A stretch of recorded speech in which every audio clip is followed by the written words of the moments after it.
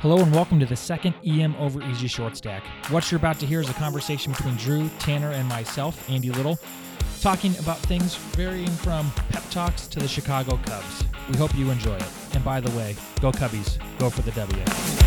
All right, welcome to another EM Over Easy. We're at a special location today. We're at Drew's house. Which I guess technically we could still call it DK Diner. It's just DK Diner First Street Edition or DK's Restaurant. I don't know, DK's Kitchen. Well, we were supposed to have DK Donuts this morning, but We could actually probably call it AK's Diner because this is probably really Anna's house. That's probably true. That's probably the better way to look at it, and she would appreciate that we acknowledge that it's her house. So I want to start off today with an interesting topic that I heard on the radio the other day. And I want you to picture yourselves at the end of a really, really long day in the ED. You're extremely tired. You're ready to go home. You're wrapping up your last patient. And all of a sudden over the squawk box you hear,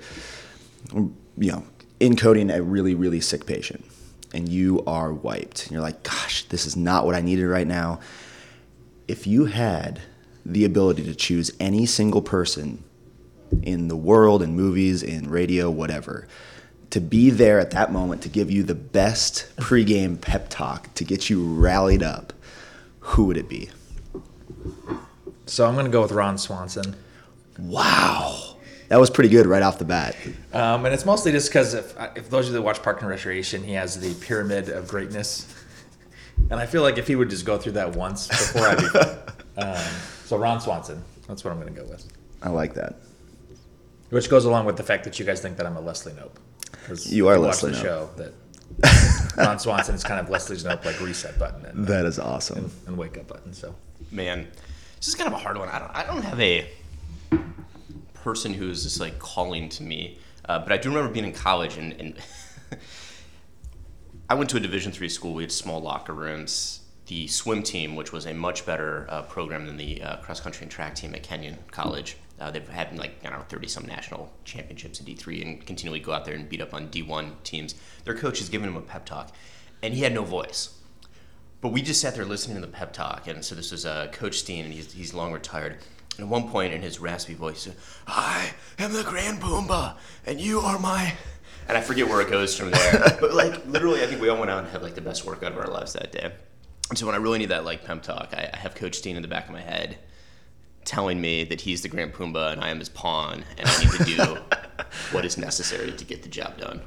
I like that. The Grand Pumbaa. What is the Pumbaa? All right, well, Obviously the Lion King. right. It's a warthog. It's a warthog. It's a warthog. Okay. Yeah. The Grand Warthog. yeah, it's a Red River pig. I go to the Columbus Zoo. So I've been waffling back and forth on this. I want something with energy. I want something to make me excited. The one I've kind of settled on right now is Braveheart, William Wallace. So that was going to come to my head. That's the other one that rings true to me. The accent itself, you couldn't help but get excited. And then if he just, right as the patient's rolling into the room, he just starts yelling, "Freedom!" So let's keep this rocking and rolling. So Tanner, Andy, let's do something totally different and tell me why this is the year of the Cubs. And this is hard because I'm a Cubs fan, and the first rule about the Cubs is you don't talk about the Cubs. This is like Fight Club. Well, I have no problem jinxing the crap out of them. So the reason that I think this is potentially the year is I was reading an article on Baseball Prospectus recently about how they legitimately have one of the best pitching staffs of all time for starting pitchers. Yeah. And when you compare all of the statistics, and not just like ERA and that kind of stuff, but truly the new advanced statistics, they are one of the top two. The next closest or somewhere near there is like the 2011 Phillies and then like the Tom Glavine, Maddox, and 90s, Schmaltz. The 90s. From the Braves. Braves, yeah. Yeah. So the problem with that is though all of those amazing staffs, most of them didn't win a World Series. Right. So good luck, Cubs. I was going to go with that and the fact that their hitting's come along so well. They really have a best combination, I think, in baseball right now, that they can beat you offensively and defensively, and it's just it's awe-inspiring to watch. My father-in-law is a big Reds fan, and all I ever do when I talk to him is he just complains about how good the Cubs are, which means that something's going right. We were all at a Cubs game right before the All-Star break. It wasn't very pretty. In Chicago, it wasn't pretty. It was their slump. I disagree. Wrigley was quite gorgeous. Wrigley was amazing.